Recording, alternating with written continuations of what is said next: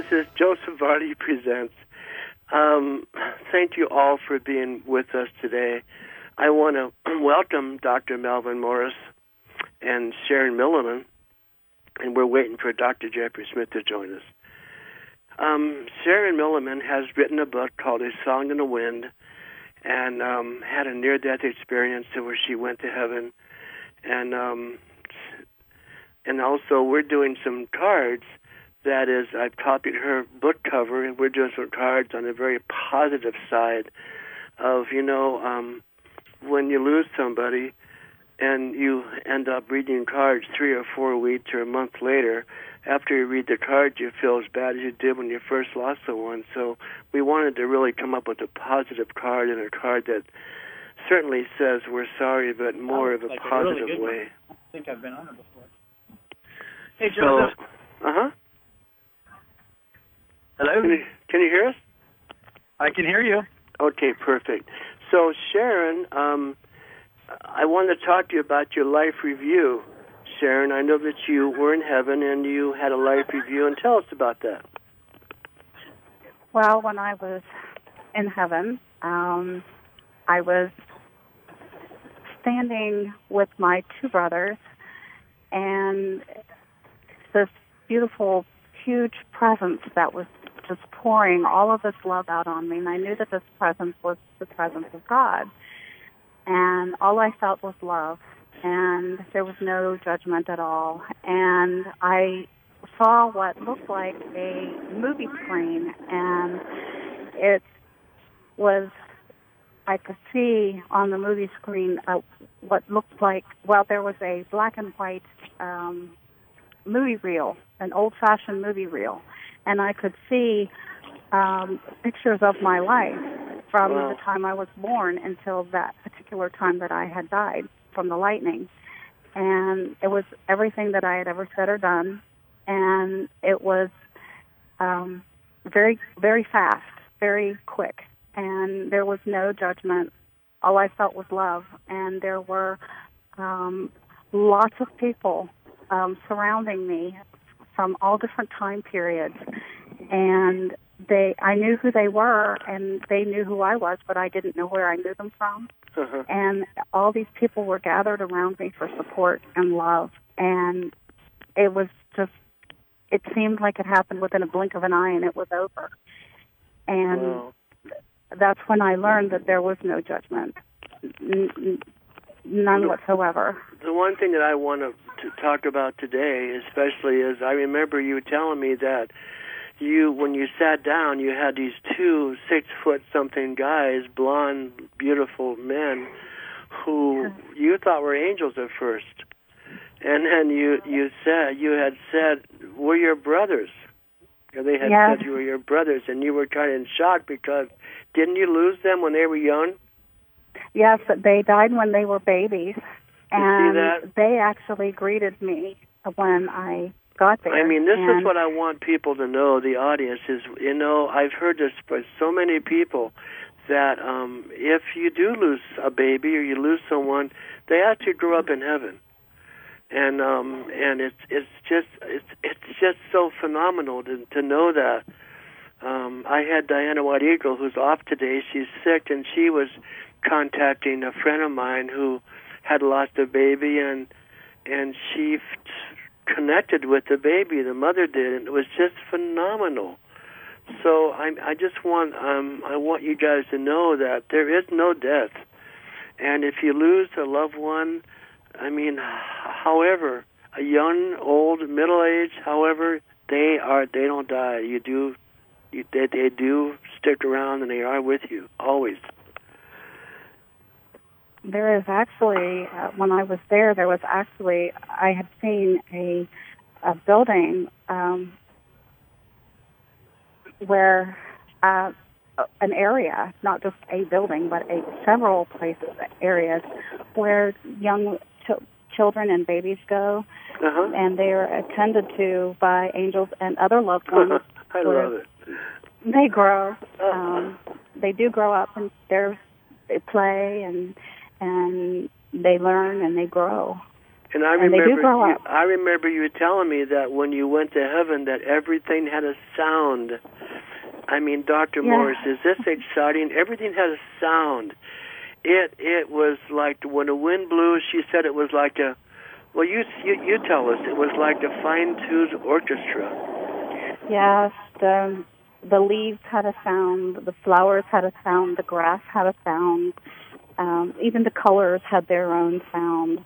Everything had a sound, and when you put each individual sound together, the rocks, the water, everything, and you put each individual sound together, and it was like a magnificent orchestra. And that's why she named the book "A Song in the Wind." Yes. Oh, that's a beautiful, that's such a beautiful metaphor. You know, Sharon, a child once told me something very similar. He had a near-death experience, and he told me that he saw a light during his experience, but the light was a sound, and it was the sound of light. It was the sound of everything, just as you're saying, everything on this earth, everything that we perceive, the trees, the flowers, the sidewalk, the walls, everybody that we know and everybody that we don't know. You know, the 7 billion people here on earth, each has a unique sound. Just as you're saying that you perceived up in heaven. And he said it was the sound of life, and it rang so loud. But it's interesting. What he said then was so profound. He said it rang so loud, but the unaware couldn't hear it. And the aware only thought that they'd heard it. So, you know, we have to pay attention, I think, to the sound that you're talking about. We need to pay attention to that sound in our ordinary life as well.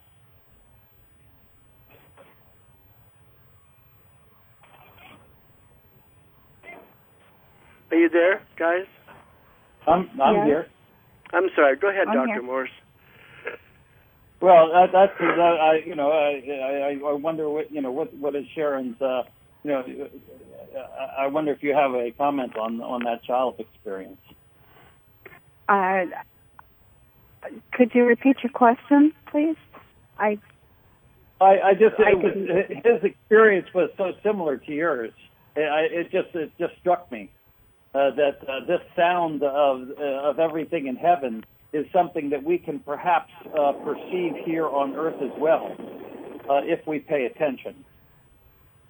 And maybe you found that in your work as a medium.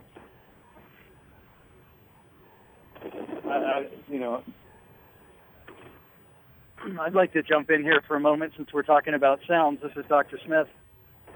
Several years ago, I was invited to go to a gong concert, the musical instruments that people play that resonate in certain frequencies. And I ended up buying a gong, and it's called the Jupiter gong. And the reason it's called the Jupiter gong is it is in the same frequency that the planet Jupiter resonates at, that all of our planets also have a unique signature frequency. What is so fascinating to me about this is that these frequencies also match up with emotions. So, for example, I bought the Jupiter gong, and I play it in my practice on occasion to help people increase and resonate with the vibration of trust and to be able to open up. So each of the planets has a primary unique signature. The one for Earth happens to be love. So if we can tune into that frequency that our planet is resonating in, then of course we would feel that unique and be able to dwell there as well. Wow. I found out when Yeah. I'm sorry, go ahead. No, go ahead, Sharon. I found out when I came back from my experience that I used to have these little bells, the little tuning forks, and I would play those because they sounded like the angel bells that I heard, and that I hear very frequently when angels are around. I hear these high-pitched sound, high-pitched tinkling sound, and I know that an angel's around when I hear that. And I also noticed that when I see a rainbow, each color has a sound. I learned that when I was in heaven. Each particular color of the rainbow has a vibrational sound. And it was amazing that I learned that when I was there. So wow. It's not just a color, it's a sound. There is an actual Jeffrey and Dr. Morris, Sharon, which made me really feel special because she was saying that she saw, when she was in heaven, she saw people dressed up with formals and tuxedos. And she was, and you tell them, Sharon, about the food, the table, and all that stuff you saw. There was a building. I saw inside this building. The building was made of alabaster, and inside the building there was some kind of celebration going on. And inside it was very ornately decorated. There were exquisite paintings on the walls. The marble floor was polished like glass. There was a pink, expensive rug on the floor. There was chandelier in the ceiling. There was people dressed up in these formal, the women dressed in these dresses, every color of the rainbow, and they had jewels to match, and the men were dressed in fancy suits or tuxes. There was somebody sitting at a grand piano over in the corner, and on the piano was a golden candelabra and a crystal vase with roses spilling out. And on the other side of the room, there was a table with expensive linen, and it was just heavily laden with meats, silver trays with meats and cheeses and fruits, and there were flowers all over the table that were every color of the dresses that the women were wearing. And it was so magnificent. It was so like nothing I have ever seen before. And there was a butler walking around holding a tray handing out champagne glasses. And some of the people were laughing and talking, and some of the people were dancing to the music of the piano. And it was definitely a festive occasion. I had no idea what it was, but it was so elaborate and the detail was so intricate and so fabulous. It was so beautiful. And I was so happy to hear this because my mother, even 100 years old, ate like a longshoreman. And then she'd say, how about dessert? I mean, I never saw anyone with an appetite like hers. And so I said, I hope there's food in heaven because and Sharon says you don't live to eat, or you don't have to eat to live, but you eat because you actually enjoy it, and that's what you do. How exciting is that? Anyway, Sharon, I wanted to talk about your book. You have a book called A Song in the Wind. And it's a story about your near-death experience, and we're going to talk about that every time we're on the air. And I want to turn this over to Dr. Morris and Jeffrey Smith about what they're doing right now. Go ahead, guys. Well, let Dr. Morris take the lead. All right. Well, what I'd like to do is to pick up on what Sharon was talking about, is when she had her near-death experience, but then discovered that she was able to hear angels in her ordinary life, in the day in and day out life. And, clearly having the near-death experience opened some channels in your psyche so that you could start to perceive what was going on around us. But I think it's important to understand that we all have the capability of hearing angels. I mean, just as simple as that. And I'll give just a brief example from my own life. My mother passed it's been about 2.5 years ago, and she told me that she would communicate with me by dimes. That there would be dimes would appear in my life at times when she felt that she needed, that I needed her support, or that I needed to hear from her, or I needed just that little nudge of love, that only a mother can give you, and that certainly has happened.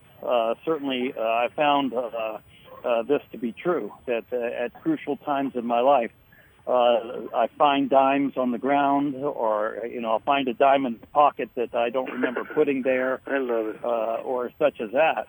And I think that the work that Dr. Smith is doing is, he's actually teaching his clients, his patients, how to sensitize themselves so that they too can feel the embrace of their loved ones while we're still alive. We don't have to wait until we die to have this experience of encountering our loved ones who have passed.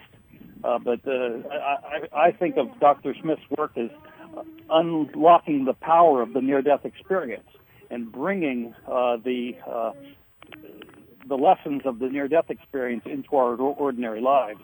And I wonder if you could comment on that, Dr. Smith.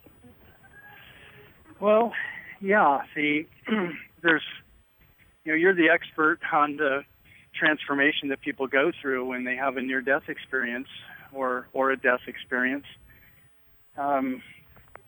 It's just fascinating that as we continue to push into this, there are a lot of people that believe that we'll be able to assist people in having that experience without having to go through something so dramatic.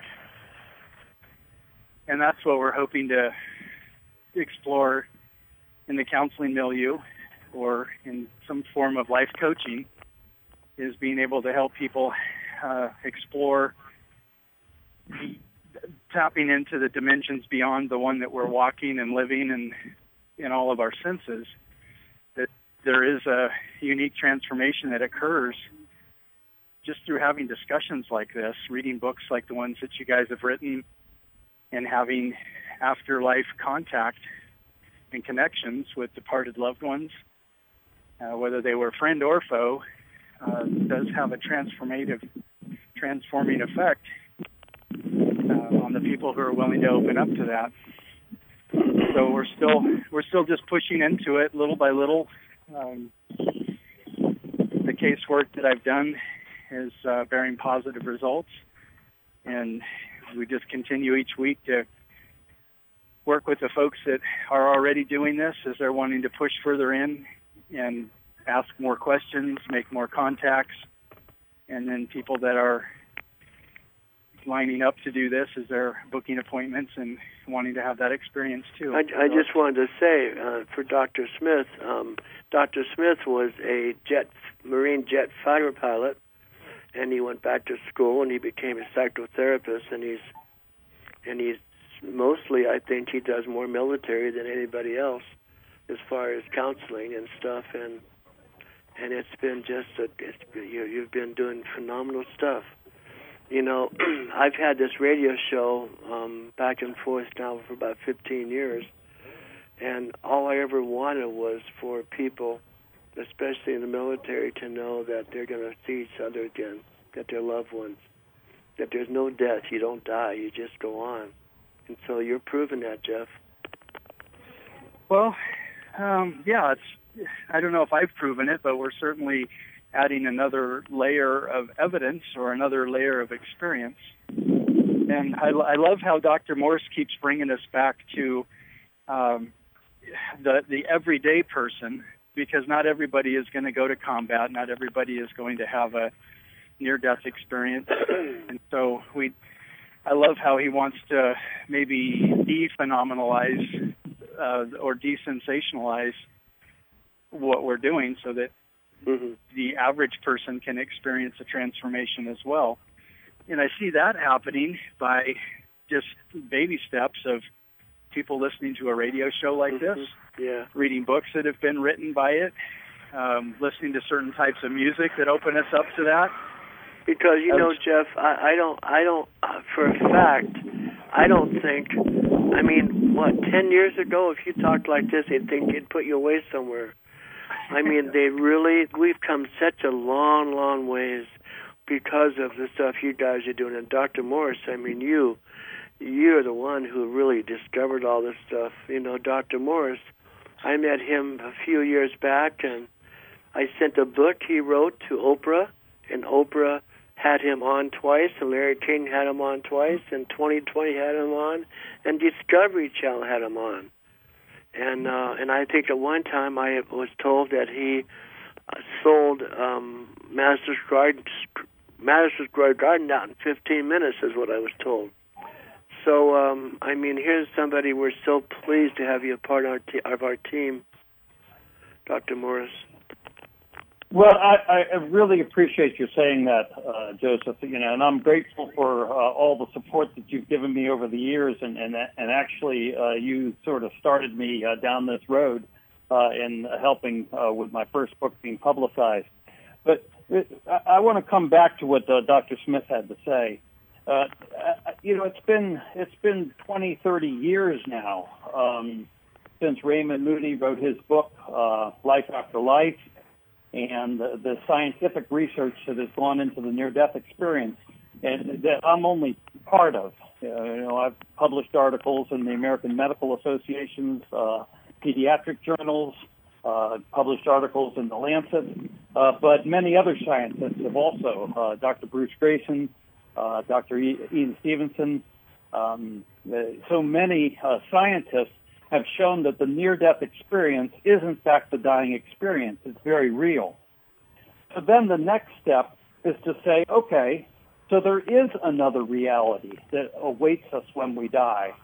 But that other reality seems to be intricately connected to this reality. And, you know, we need to now, understand that, like in Sharon's experience of her brothers waiting for her, after she died, those same brothers were watching over her while she was alive. You know, after her experience, she learned that to hear certain sounds that are associated with angels. Just as I've learned, I had a very dramatic experience with my mom once, in which I was just at a very crucial point in my life where I was crying out for help, and a dime appeared in a place that there could be no dimes, you know, that there was no possibility of a dime appearing. And yet she appeared just to give me that nudge, that message that you are loved.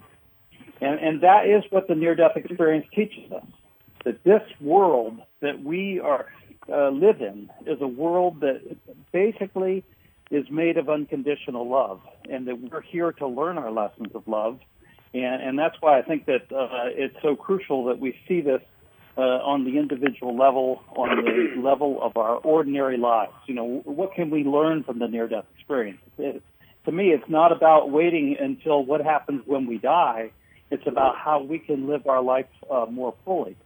And I think as the new year comes, I'll just share with the audience something that Dr. Smith told me yesterday when he and I were just brainstorming about his new therapy. He told me, you know, what a comforting thought it is to know that as we go through our ordinary life, that we are surrounded by people that we've loved who've passed, the spirit guides, for lack of a better word, that these are things that are, that once were confined to just the New Age philosophy. Mm-hmm. But now we're learning that abuse victims, military post-traumatic stress disorder, and just ordinary people who have no underlying one belief system or another. It doesn't matter what belief system you're in, but everyone, I think, we're on the cusp of understanding that we are spiritual beings having a very human experience, and we're embraced by other spiritual beings as we go through this journey.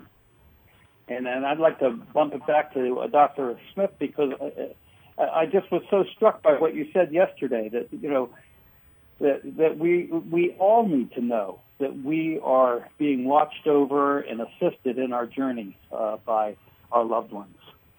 And Sharon had a talk with Jesus and God, and God told her that you have no idea how much you are loved. Yes. We have no idea how much we're loved. Apparently, there's a great deal of work that takes place when we sleep each night through plans for what we're going to explore and experience the next day, and all the coordination that has to be made amongst the spirit guides or guardian angels with what interactions we're going to have as we create these challenges.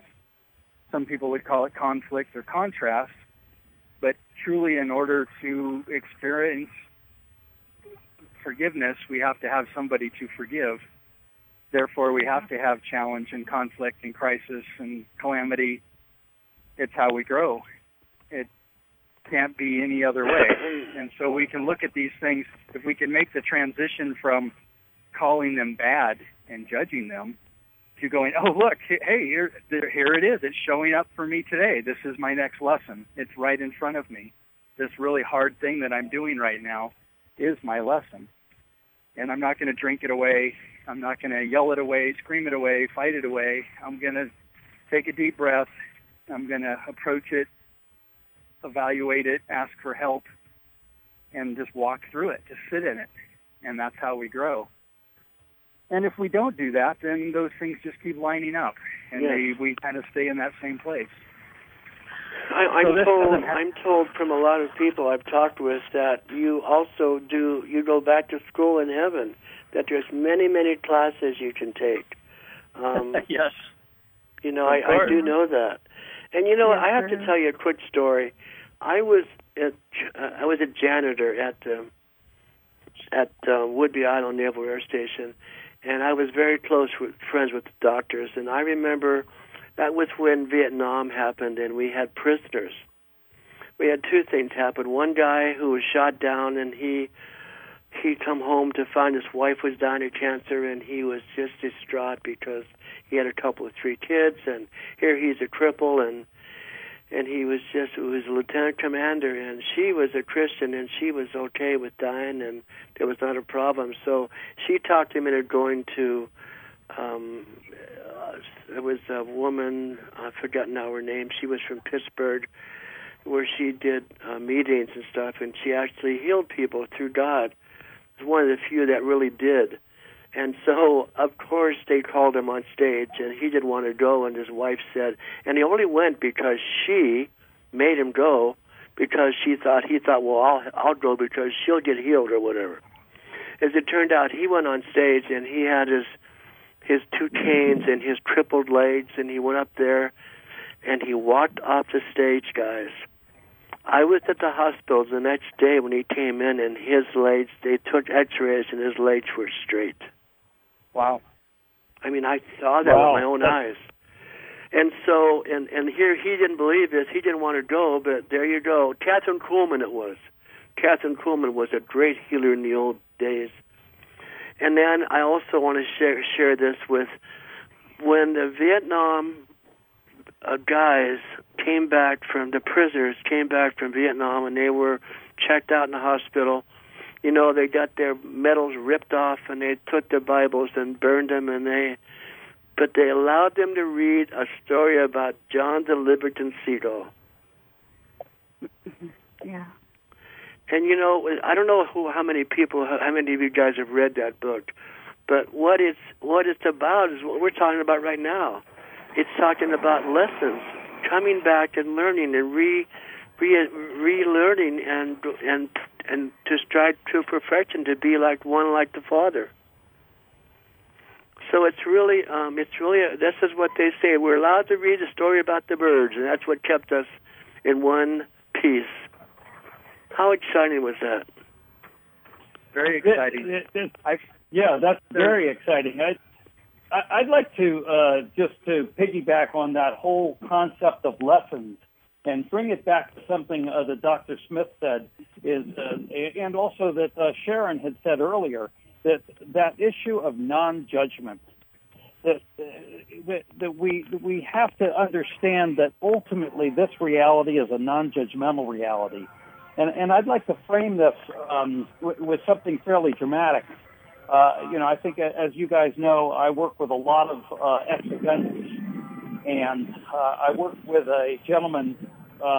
He was the CEO of a aviation company in Dover, Delaware, and he did a lot of military work and has a lot of classified projects.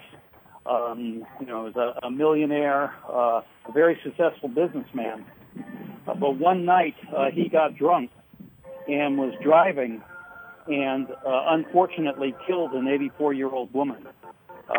Ran her over in his drunken, in his drunken state. And I asked him, how did he live with the guilt of that? How did he deal with, how does he move forward in his life, having committed such a crime?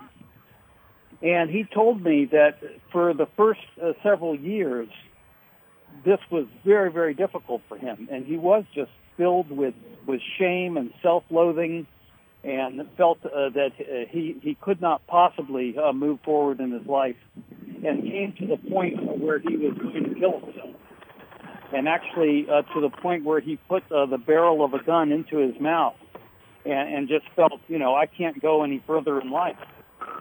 And then he told me, he said, it was at that moment that I felt God touch me. And God told me and made me understand that this was part of my spiritual journey. That this, horrific crime that I committed was in fact part of my lessons of love. That I had something to learn from this.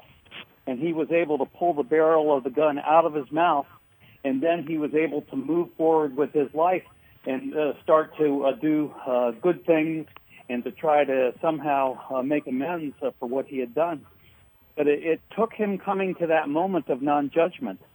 And, we don't really think of, when we talk about lessons of love, we have to remember that we're talking, just as Dr. Smith had said earlier, that means that we have to commit crimes, do horrible things, act in ways which are seemingly unforgivable. Certainly, I myself have done things which I'm horribly ashamed of, and yet we have to somehow have the courage to understand these are our lessons of love. That when we're talking about lessons of love, we're not talking about, we're talking about some pretty hard and heavy lessons. These aren't just simple things, falling in love when you're a teenager. These are trying to understand, why we do the things that we do and how we can move forward.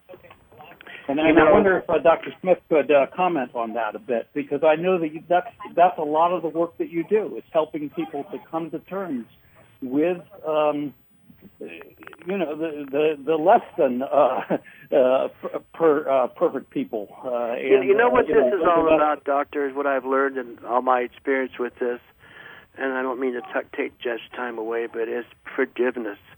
You must yet forgive yourself first, and then you have to forgive others. I would absolutely agree with that, 100%. You really, I had my friend Maria Dancing Heart, who Sharon knows very well, and I don't know if Jeff was on the show with us when she was with us. And she came here, and she wrote a book, Last Adventure of Life, and she was a minister who would go to hospice minister, and she was wonderful, and we became wonderful friends, and she came here because of me, and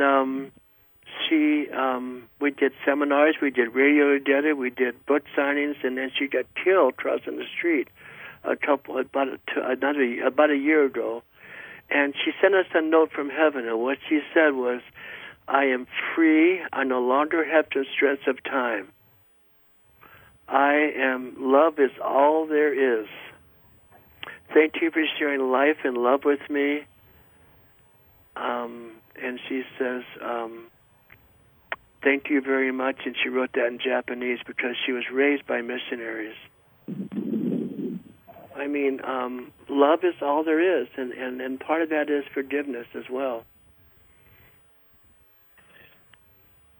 So the ways that we love are varied and widespread. And one of the things I believe that the radio show allows is, for some people, it's an introduction into these concepts. For other people, it's reinforcement of the things that we're talking about. But it's creating a community, and it's creating a oneness of like-mindedness that we can continue to just be encouraged ourselves to keep moving forward in this direction, as well as other people who know that there are folks studying, applying, experimenting, developing all of these new technologies or these new therapies or new ways of looking at things. But I do see that the aspect of learning is what we're doing right now. We're in the mode of teaching or sharing. So people on the receiving end of this, they don't have to have a near-death experience for this to be something that's useful to them and very applicable to. It's a part of it. It's a phase in the overall walk that we're doing, the walk that we're traveling. You know, all I can tell you is if I hadn't had this training, like when my mother left me and passed away, I would have been in some place going, what the hell just happened? I mean, because of this and because I never thought about I'd ever need this for myself.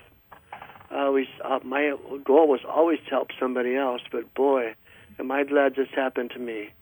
Because my mother's with me just every single solitary day, and she guides me, and I feel her love and her spirit right with me, as I know Sharon does hers, and I know as well as Dr. Morris feels his mother.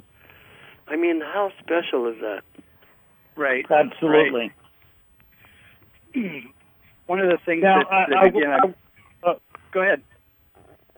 Well, I wanted to ask you, Dr. Smith, if you would comment on your work with helping people to rewrite their life scripts, because I think that that's part and parcel essential in helping people to come to terms with their own behaviors that they may be ashamed of, behaviors that I guess the Buddhists would call unskillful, things that the wrong things we've done in life. And yet so often those things seem to be linked to that inner voice that says you're a failure, that inner voice that says you are not loved, that inner voice that has survived trauma. As you know, Dr. Smith, hurt people hurt people. And yes, you've we had do. tremendous success in helping people to rewrite those scripts, so that they're no longer hurt, and so that they don't have to hurt other people then. And I wonder if you could comment on that a bit. Oh, sure. I'd love to. So the basic premise is that we are operating in one of three primary roles. One would be a victim, another role would be perpetrator, and the third role would be the observer. And we're actually most able and do the best playing the role of the victim. And throughout all of poetry and classical writing and stories, there's always somebody who's picking on somebody else. And it's unjust, and we root for the underdog, and all these sorts of things.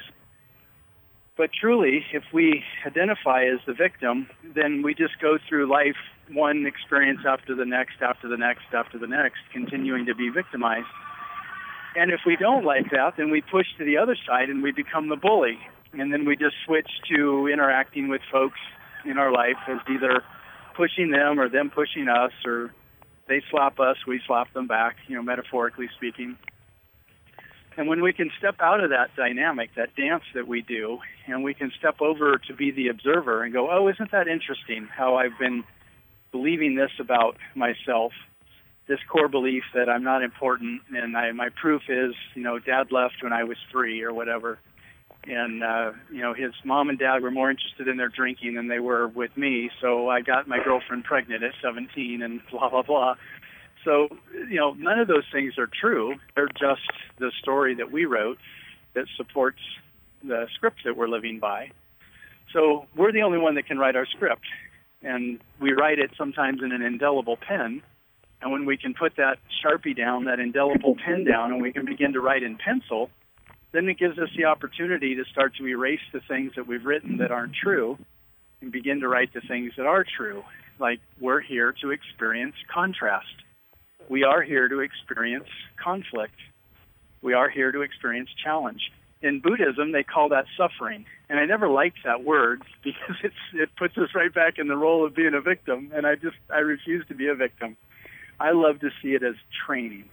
Yeah. And that's my military background, my Marine Corps background. It's just that, hey, today is a really tough training day.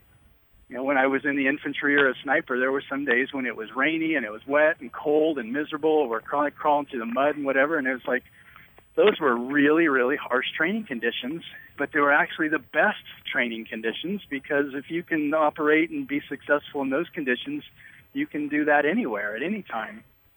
So the harder it is, the better it is.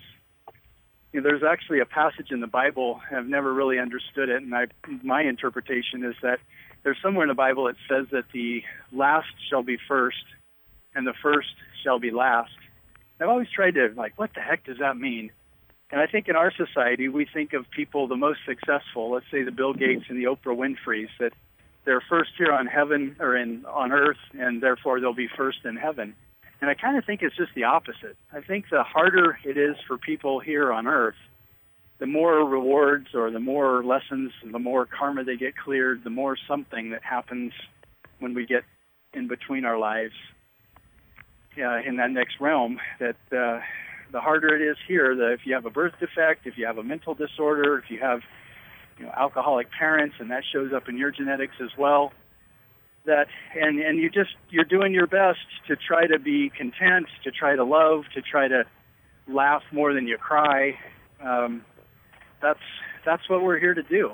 We're not all here to be Bill Gates or Oprah. We're here to do our best with what we have to work with and try to be more of an observer than a perpetrator or a victim.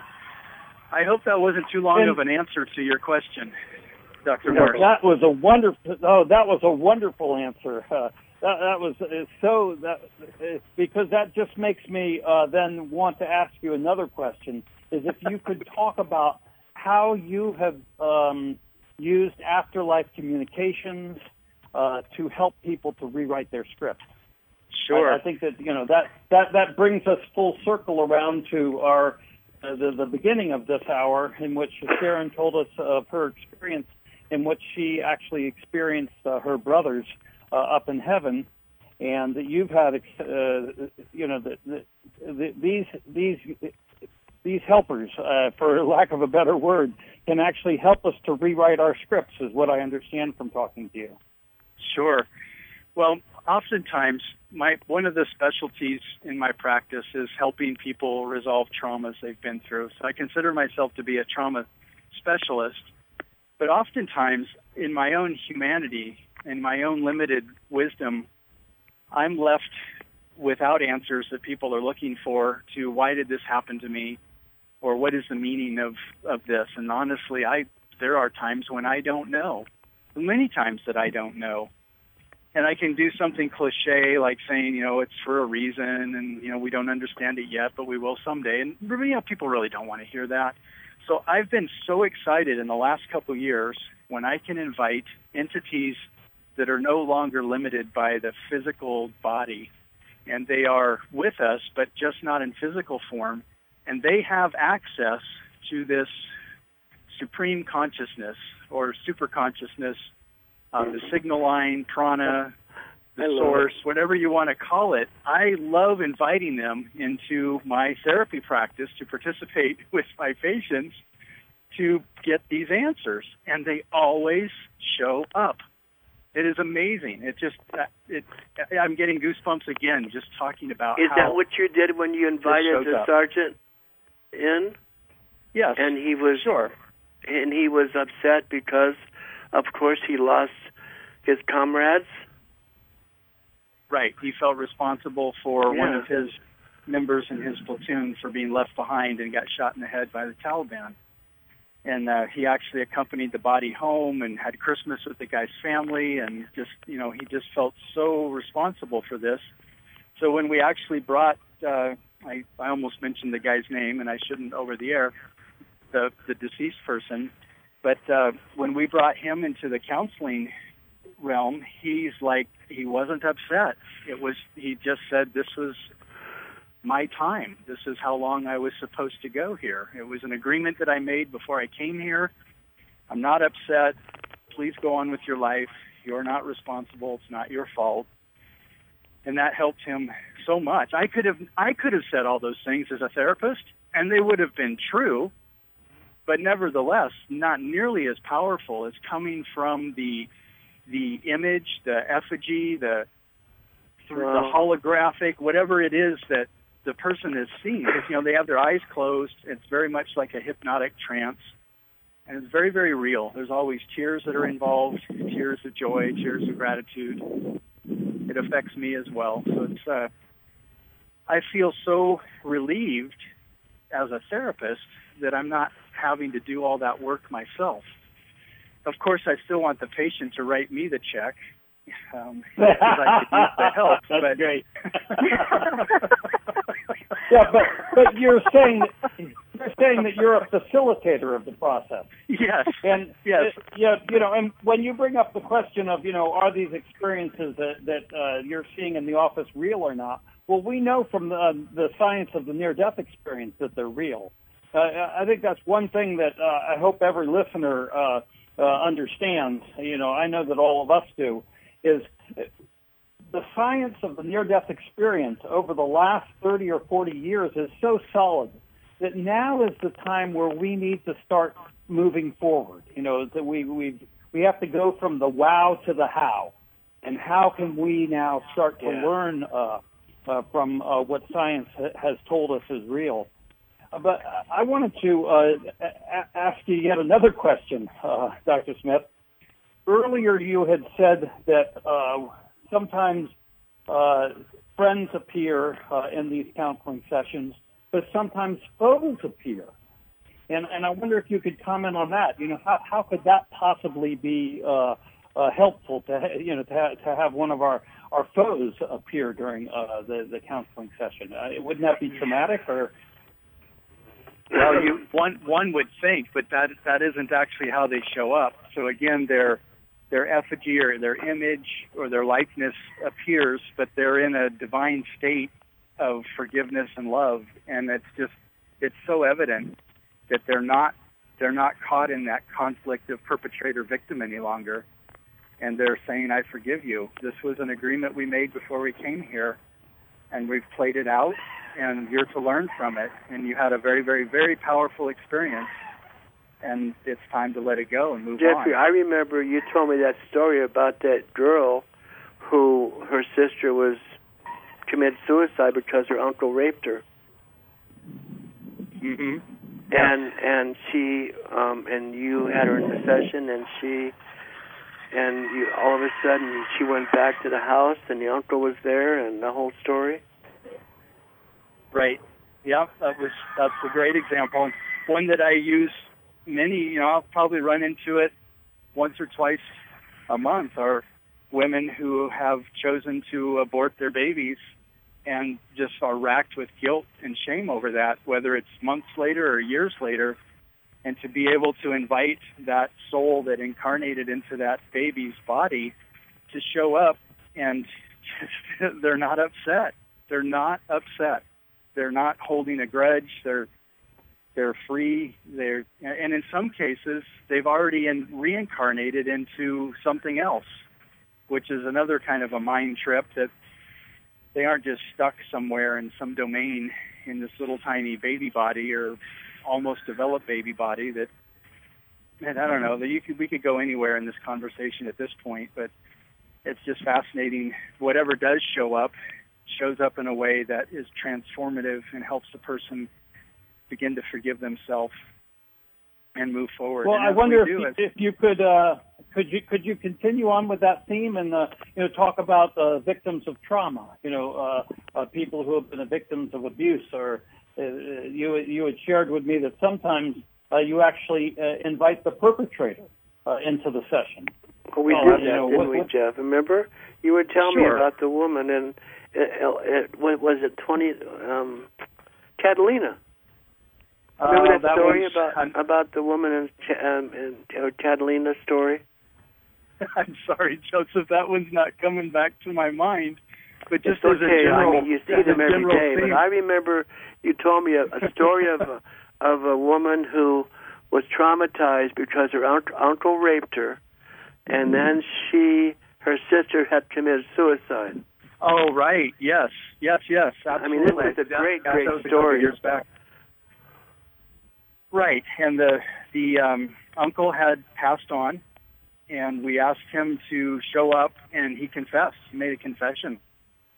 So this was like a family secret that this uncle had molested several people in the family. He was extremely wealthy, so the family was caught in a bind between benefiting from the summer mansion in Catalina and still using it and his estate and all, and still at the same time knowing that he had harmed a variety of different family members. So there was this undercover secret that this woman boldly stepped into in my practice, and we invited the uncle to participate. He made a full confession, and he had talked about after the confession phase happens, and I let that sink in with the person, and there is an opportunity for them to forgive, not to forget, because the scars remain, but the pain in the injury leaves. So they always have the scar, but the pain goes away, which is really a nice metaphor to use. We all have scars, but the physical pain part doesn't hurt so much anymore, or the emotional pain. But it was wonderful to see this uncle then talk about his pain in how he was victimized in his own perpetration. And, because the things that I know that I've done in life that I've hurt others, I hurt myself when I hurt somebody else. And he was actually able to forgive himself and then share how he himself was molested as a little boy. And that always helps somebody. It doesn't excuse it by any means, but it certainly does help in the forgiveness process when we understand that, as Dr. Moore said earlier, hurting people hurt others. So hurting people were obviously hurt by others as well, and it just gets passed along. I feel like I'm rambling at this point, but that was a good... we have about 3 minutes left. I've got to jump right in, and you're not rambling at all, Jeff. You're going right to the very heart of what I'll try to share in 2 minutes. What you're saying has enormous practical implications that I have just started to work with and working with ex-offenders, because these are men who primarily have had shattered lives and have had severe trauma, and yet they have committed, horrific crimes. So this kind of work doesn't excuse their crime, but the whole point is to then save their life and to prevent recidivism, prevent them from committing further crimes. And one of the most powerful ways to do that is exactly what you're saying.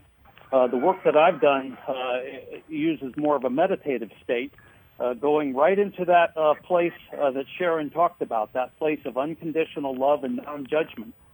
And then frequently I'll teach them to remote view, because sometimes they don't believe themselves, that there is a safe place in the world. So if they successfully remote view, that'll often flip the switch. I do want to do this too, Doctor. Maybe one of our shows we will have a session of meditation, which I think would be wonderful. Absolutely. And then I have seen remarkable transformations, just as Dr. Smith has described. I worked with a neo-Nazi skinhead who was really a vicious predator. And after 4 or 5 months of working with him, He became extremely empathetic. He understood that he was part of a greater humanity, and told me with tears in his eyes that he didn't want to hurt anybody anymore. Wow. And that kind of transformation is very powerful, and it's, frankly, in this era of mass incarceration, it's what we need. So you weren't rambling, Dr. Smith. You were speaking right to a powerful point that, you know, your therapy has implications for post-traumatic stress disorder, has implications to prevent recidivism. You know, it's broad-based. You know, guys, what I want to say is when it says all said and done, and we have a life review, we're asked three things. We're asked how much have we loved? And we're asked what we have done for others. And finally, forgiveness. Right. Those And are of the course, three things most we're of us- really asked. Most of us would say, I cannot thank you enough for joining us. Few people who have listened to this great show. I just heard from the producer, and he said it was a phenomenal show, and it's going to be on podcast. I can't thank you enough, Jeffrey, my wonderful friend, Dr. Morris. I love you. Sharon, thank you so much for joining us. Thank you for having me. It's Thank been you a for great having show. me. Yeah. It's been a great show. Thank you for this opportunity. Thank you for this opportunity, Joseph. Yeah, you Yes, betcha. thank We you. have so much to share, and I just, I want everybody to know that life, there is no death, and we do go on, and we're going to keep on talking about this till we did it, till everybody understands that all there is love. right. If there's a final thing I could pitch in off of what you said about those three questions we get asked in our life review, when we are asked, how much did you love, how much did you forgive, most people think about how much did we love others and how much did we forgive others. But really, if we could turn that back to ourselves, how much did we love ourselves, how much did we forgive ourselves, that's the real thing that we need to work on. And to learn to accept the love that others have for us. Yes. Sometimes that's the hardest challenge of all.